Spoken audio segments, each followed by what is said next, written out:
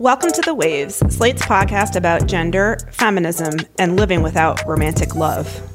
Every episode, you get a new pair of feminists to talk about the thing we can't get off our minds. Today, you've got me, Rebecca Onion, a senior editor at Slate. Later in the show, I'll be joined by author Amy Key. Before I picked up Amy's new book, which is called Arrangements in Blue, I didn't know her work. And although I do love Joni Mitchell's album Blue, which provides a frame for this book and inspires its title, I'm not usually a huge reader of music writing.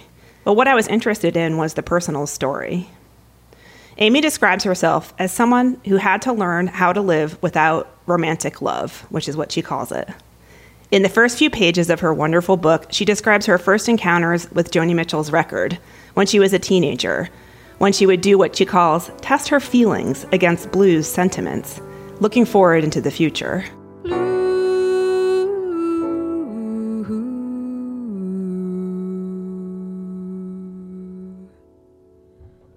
Songs are like tattoos, you know I've been to see before. She writes, "While I have certainly bled for romantic love, I've largely found myself living without it. The last time I had a boyfriend, I was 22. I'm about to turn 44. In my early years of knowing Blue, I thought I was at the beginning of romantic love's presence in my life. All beginnings incorporate the potential for an end. I just had no idea how rapidly I'd get there." The rest of her book is about the impact that this lack has had on her life and how she's come to terms with it. It's writing about romance from a point of view that you rarely see explored, but one that I think a lot of people probably find more resonant than you might think. After a quick break, Amy Key is joining me on The Waves.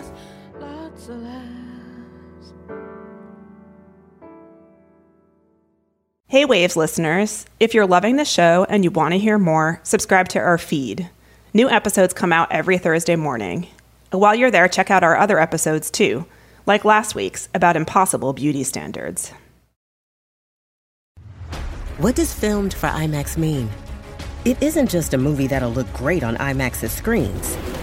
It means that hiding from a sandstorm feels like fear in every flicker. And every triumph is felt in every sound wave. And the things we've only imagined, you can truly experience those too. That's what filmed for IMAX means. Get tickets to experience Dune Part 2 now and IMAX's exclusive expanded aspect ratio. Welcome back to The Waves. I'm joined by Amy Key, who's author of the memoir, Arrangements in Blue. Amy, welcome. Hi, so nice to be here. Of all the topics in the world, this one seems like a really tender and vulnerable one to write about. And it's interesting because in reading the book, I kept thinking maybe even more so than like a memoir that's about how horrible your mother was or something, or like, you know, like a memoir that's about a single trauma or abuse or something. This is really complicated. How did you talk yourself into writing this and get past anxiety about writing it if you had it? I know that you wrote in the intro, I worry that writing all this down brings the risk of damage and gives people too much information. It's interesting that you asked if I had to kind of talk myself into it. And I guess the answer is I did have to do that, but it was one of those, you know, there's this Anais Nin quote where she says the risk to stay in the bud was less than the risk it was going to take to blossom, or something along those lines, yeah? And I felt like I was at a kind of gateway where there was going to be pain either side of the kind of act of writing. Either I was going to hold it all in and it would be an internalized pain, or I was going to open out and invite other people to talk about it with me. One of the reasons I think I decided to open out and invite people to talk about it with me was because I think I acknowledged I hadn't been particularly honest with myself about how the absence of romantic love had made me feel, and how I had been kind of holding space in my life, if you like, for the arrival of a romantic relationship that would give my life meaning. So I just felt like I wanted to be, I felt like if there's going to be pain in either direction, I'm going to choose the one that involves openness. It's so interesting because you can tell that you've been thinking about it for years. It seems full of these like moments where you sort of like describe ways that you thought about it in the past and then sort of like have realizations about how those ways were affecting your life in different ways. And I think that's what makes it really rich and good. And one of the things that I really liked about the book is the way that you kind of address causation. You sort of seem to go back and forth between analyzing past experiences that you had or like dynamics of your childhood home or things that happened when you were younger and how that might have, to put it in like a brutal like way, caused the situation. And then sort of going back and saying, but I don't think that was it. And it sort of really tracks your thought process around your life in an interesting way. Could you talk a little bit about that? Like how you chose how to sort of interweave these like questions of causation within the story? In the book, what I wanted to do is explore almost like all domains of life that I supposed were privileged for romantic relationships, to test whether that was true or not, and to kind of force myself to face the reality of the fact that actually life in all its domains could be really good and satisfying, even if you don't have a romantic relationship. So, for example, the idea that true intimacy comes through sexual romantic love rather than other forms of intimacy that might arise through communities that you develop, or your relationship to the natural world, or platonic love and friendships, or the idea that home is where the heart is because that is where family is. Well, what if you don't, in air quotes, have a family in your home? Does that make your home a lesser home? And when I think about how much I cherish my home and the way that or the pleasure I can get through the making of a home that is designed just for me, but also like for my cats and also for entertaining and inviting people in. It helped me, I guess, break down some of the assumptions that I'd made about a kind of a lack of integrity in these domains of life that I felt romantic love had kind of, withheld from me. Like I felt like my life didn't have like the stability and the integrity that other people's did. But actually, when I looked, I was like, no, I can get all of these things and I can negotiate those things for myself. And actually, it means I don't have to deal with a lot of stuff that other people have to deal with. And I can overcome the things that have inevitably informed my romantic relationships. It's not to deny that those, the traumatic experiences are going to have an impact on how you seek, experience, leave, stay in particular relationships. But I am not any one of those individual experiences. The way you sort of just described it is like very positive, is like the most sort of like boiled down way I can put it. But in the book itself, you're working through a lot of grief. It's also a book that also has like a lot of honesty around loss in it, kind of mixed together with the realizing that it can be okay. One of the goals I had when I was writing was not to arrive at really simplistic conclusions at the end of the book. Actually, what I am documenting is a lot of grief and pain and shame about being single and trying to navigate those feelings, but also confront the kind of rigid thinking, I think, that I probably had held on to for a long time about I don't have romantic love because there's something wrong with me, or I don't have romantic love because this bad thing happened, or I don't have romantic love because society is conspiring against me. I wanted to kind of show the blood and guts of it rather than say, it's really, really terrible, and here's a document of like pain and there's no hope in it, or to say, oh my God, life is so great as a single person. You should feel really empowered. You don't even need to think about romantic love. You can reject it entirely because that isn't the experience that I have. It's not how I feel.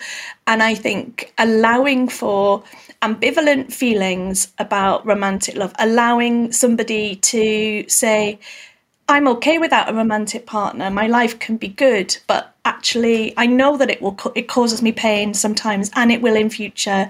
You know, I hope for romantic love in my lifetime, as it were. Those two things can be held at the same time, but I do think that we're kind of pressured into taking sides. You know, either I'm going to reject it or I am going to pursue it no matter what.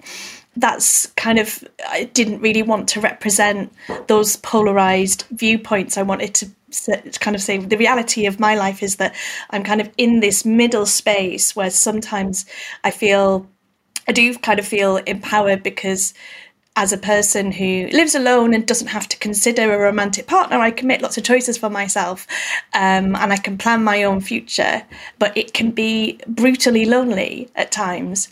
I, worry about all sorts of things that other people might not have to worry about. Like, oh my God, if my mum dies, who's going to hold my hand at the funeral? Or if I break my leg, who do I call to come and help me? Or I really love to go on holiday and, spend a lot of money, but I've got nobody who can afford to do that with me because they want to do that with their romantic partner. It's all of those kind of unseen elements of a life that's largely lived alone that I think, that people take for granted in their relationships.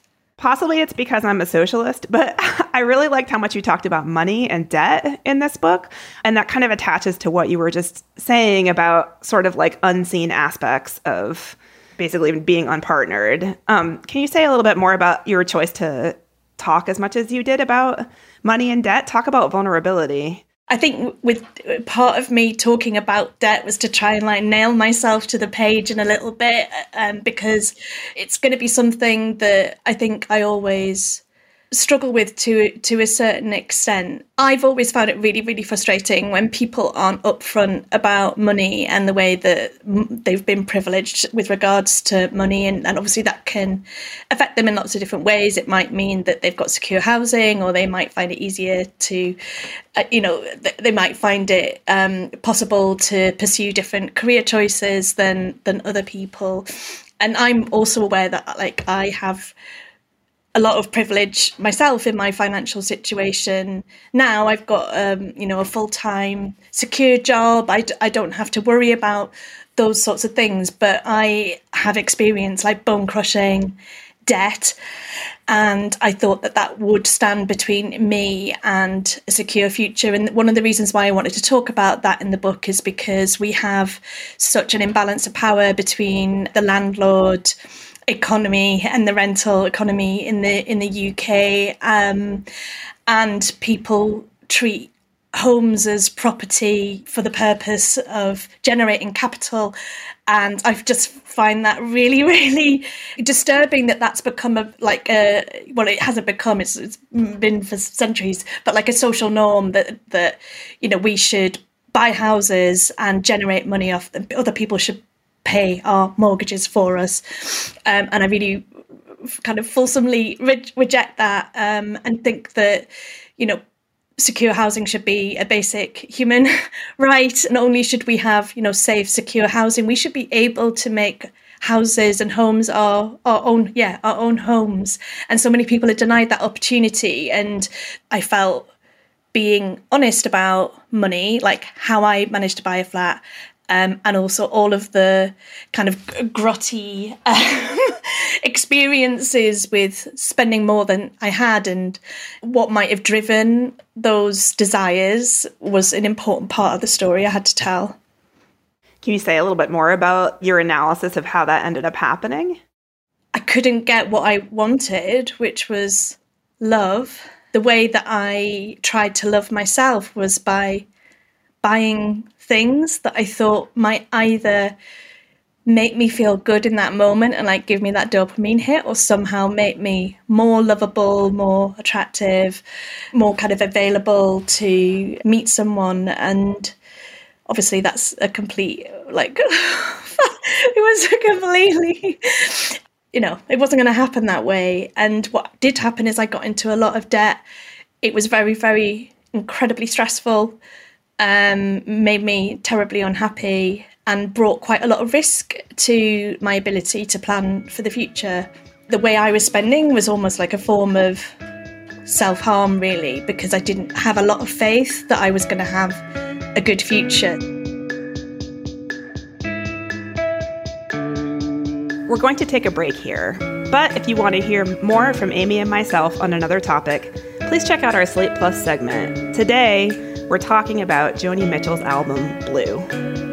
And please consider supporting the show by joining Slate Plus.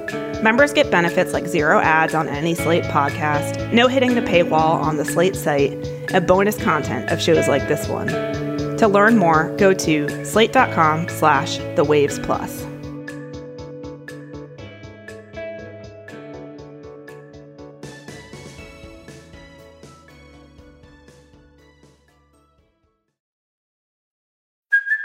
Hey, it's Kaylee Cuoco for Priceline. Ready to go to your happy place for a happy price? Well, why didn't you say so? Just download the Priceline app right now and save up to 60% on hotels. So whether it's Cousin Kevin's Kazoo Concert in Kansas City, go Kevin, or Becky's Bachelorette Bash in Bermuda, you never have to miss a trip ever again. So download the Priceline app today. Your savings are waiting. Go to your happy place for a happy price. Go to your happy price, Priceline. Welcome back to The Waves. I'm interested in what you wrote in your book about sort of life milestones, moments in adulthood that sort of mark passage. And it's interesting because I feel like, at least in the American press, there's been a lot of discussion about sort of delayed adulthood. I don't know if you guys have this discussion now as well, but this question of when are millennials going to buy homes, or, millennials are waiting till a later date to have kids, or these sort of like markers that we talk about a lot that are sort of like ingrained in social science to a point where they become something that, social scientists will use as data to show like how generations change generation by generation.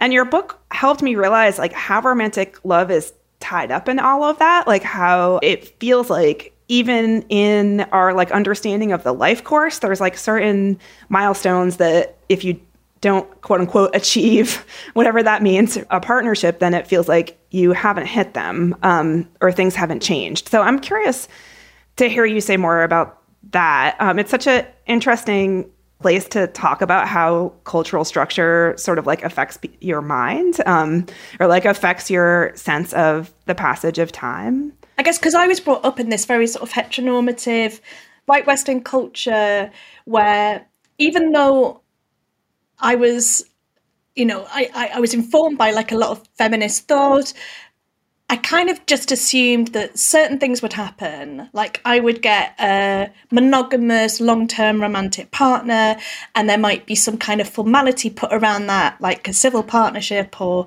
a wedding potentially. I sort of assumed also that maybe I would have children, and that I would buy a nice house, a nice terraced house with bay windows and 3 floors, and I would be able to invite my family to stay with me. And that would basically set me up for 2 to 3 decades of life occasions that people would participate in with me. When I was in my 20s and I began to get invited to people's weddings or their housewarmings or their engagement parties, and then got into my 30s and there were more children being born and more weddings. And, I'd accumulated all of this kind of experience of collective celebration for other people and had none of my own. And like, that can't be like, there's a kind of fairness aspect on it. I mean, so many of my friends will tot up how much they've spent on other people's weddings. And like, they're kind of, I don't really mind, but there's kind of begrudging sense of, economically, this has not been good for me, but, you know, I'm very happy for you. I want to celebrate. But it's not right that we only focus on those sorts of events. I think like it goes against my sense of what is important in life, and also just like equality. it just feels like prizing these things which are actually driven by kind of state forces and economics, you know, the desirability of the family unit as a kind of political engine for making things happen, when that's not part of your life. I kind of want to reject it, rather than like getting really entrenched in the kind of poor me feelings about like, well, I'm not going to get married, and nobody's organising me a hen party, or, you know, whatever those things are. I thought, I am empowered to decide what is important in my life and ask people to, if they would want to join me in marking those occasions. And it felt like a little bit embarrassing to make a fuss about some things, but actually people have been, and I've been really lucky, like really, really receptive to that. And, you know, that might mean we're going to organise this beautiful cake for your book launch, and it's going to be iced with your book name, and we're all going to dress up and make a fuss. Those things, as a single person, knowing that actually I am entitled to ceremonial occasions of my own and can designate importance to things outside of your kind of traditional progression into adulthood, means a lot to me. And so your friends are like a good presence in this book, like they're sort of woven throughout. I'm interested to hear how your relationship to your friend group has been different from maybe it would have been other. Who knows? Like, you can't do an alternate history of how your life would have gone differently if you had been partnered throughout this time. But I wonder, it seems like you maybe have a sort of an altered relationship to friendship because of how things have turned out. You're pretty honest about the fact that you've been jealous and angry and annoyed at them in different ways. But then they've also shown up for you in different ways, and you've shown up for them than maybe would have been the case if things had gone more traditionally. How'd you sort of approach that in your book? So I definitely write in the book about things that I was too cowardly really to talk to friends about at the time. So one of the things that I used to find really difficult, and don't so much now because I've kind of, you know, pierced the bubble of the distress, I guess it was causing me, was nursing friends through repeated breakups, you know, like major breakups. The same friend, you know, going through several relationships and investing a lot of my kind of care and attention in their romantic life. And at the time, I experienced that as a kind of sense of anxiety and panic. And it was only several years later that I was able to really pinpoint the fact that I wasn't feeling anxious and panicked. I was feeling angry. I was feeling jealous. I was feeling fed up of always being the recipient of people's romantic grief, and never sort of being an actor, I guess, in romantic grief of my own, because I didn't have relationships that would warrant that kind of status. And I kept a lot of my own romantic griefs to myself. And I think part of that was because I wasn't having relationships that people would acknowledge as proper relationships because they had no status. Or I would be kind of hiding bits of relationships because they were with, you know, someone who was unavailable. And I think now, you know, the friends that I've got around me, I'm much more committed to being honest and be owning my feelings to stuff rather than being passive aggressive or withdrawing from a conversation or a friendship because it's needled a little bit of my own anxiety or pain about romantic love. What I've envied in some of my friends is the fact they have a romantic partner, and I kind of think, oh, you know, that person can just help you deal with bad things that might happen in your life, and they won't question it. You won't even have to ask. Whereas I will have to ask one of my friends and to help me. So I talk in the book about having an injury where I had to go to hospital, and I even had a friend offer to come with me, but I was being so like stoic and, oh, it's terrible that I've got no one to help me, that I didn't even let her do that. And so like part of it is like confronting my own pride and sense that I have to just do everything alone, and actually take responsibility for asking for the help and support that I need, and being upfront about it.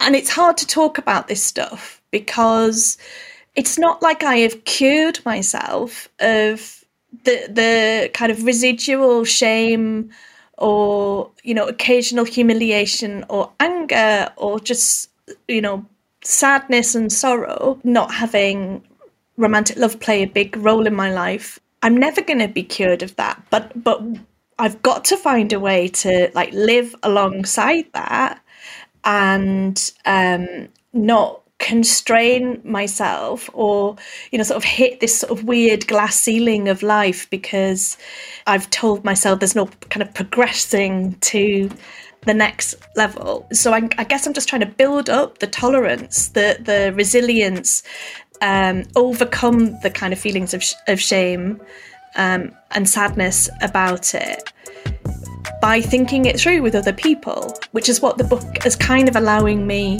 to do.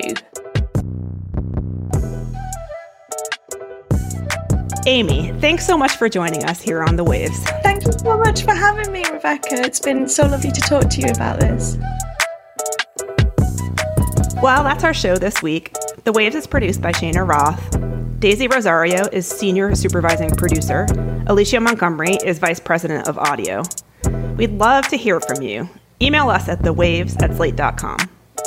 The Waves will be back next week. Different host, different topic, same time and place.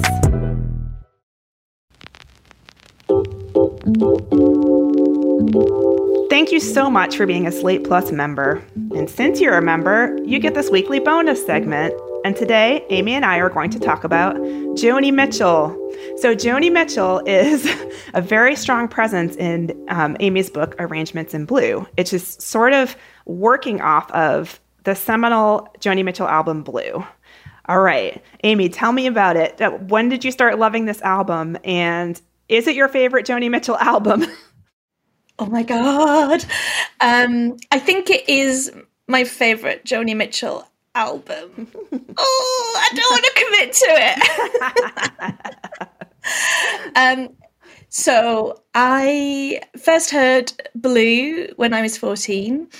I borrowed it on cassette from my older sister, Rebecca, and I had a friend over for a sleepover, and we had the lights off and I had my lava lamp on, and we were listening to it on cassette in the dark, and she just started her periods, and I was like, oh my God, this is like really a kind of important life change that's happening for us. We're going towards womanhood and all of those kind of things. And her kind of voice just kind of comes out of the, you know, into the dark. I am on a lonely road, and I am traveling. And I was just absolutely captivated from the first moment. I am on a lonely road and I am traveling, traveling, traveling, traveling, looking for something. What can it be?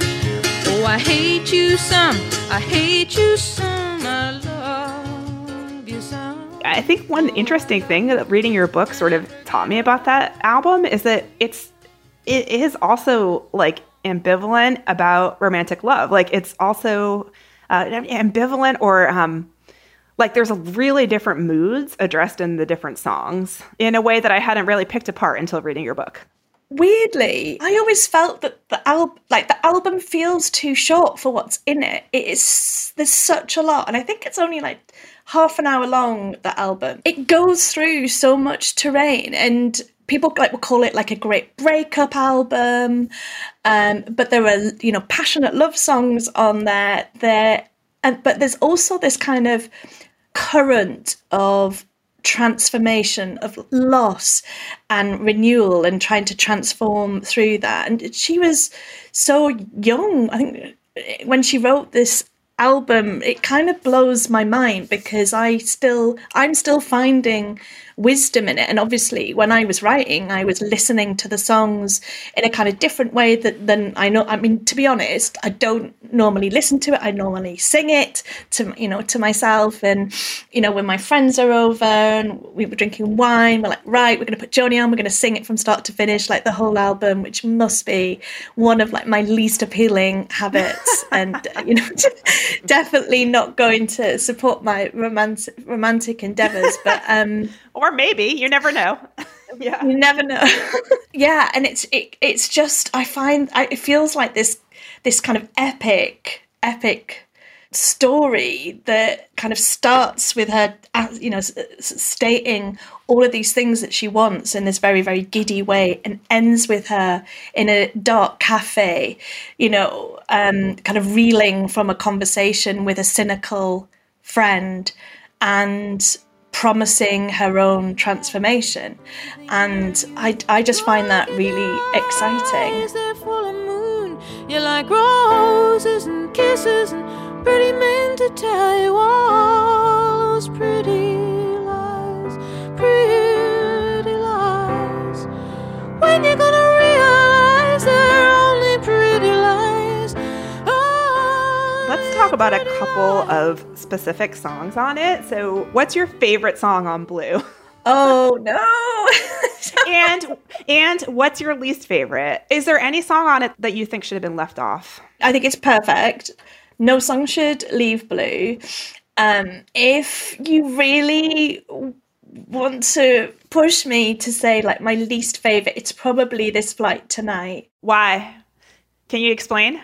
It's really hard to sing, so I'll say that, so that they're all quite hard to sing, but it kind of jumps up and down quite a bit. And for me, it's like the least musically, melodically satisfying. The thing is, like, This Flight Tonight, it's followed by River, then A Case of You, and then The Last Time I Saw Richard. You've got these three sort of powerhouses, and I think it just shrinks in comparison to that. You've got these three masterpiece songs that go in a row towards the end of the album, so it would be really difficult to pick between those three. For me, I did say the other day, because somebody asked me if I had to pick 3 Joni Mitchell songs, I did choose The Last Time I Saw Richard just because I think it's such a complex song, and it's where this kind of real conflict comes up in Joni. She's getting angry at herself and at Richard, and this kind of the push and pull of wanting love and wanting to retreat from it is so evident in that song. I find it really interesting. But on another day, it would be A Case of You, or it would be River, or it would be the kind of giddy pleasure of Carey, or it would be the kind of quiet intimacy of the title track Blue. It's just or California, which just makes me beam with happiness when I sing it. That was just some of our Slate Plus segment. If you want to hear the whole thing, go to slate.com/thewavesplus to become a Slate Plus member today. Slate.com/thewavesplus. Lucky Land Casino, asking people, what's the weirdest place you've gotten lucky? Lucky? In line at the deli, I guess? Aha, in my dentist's office.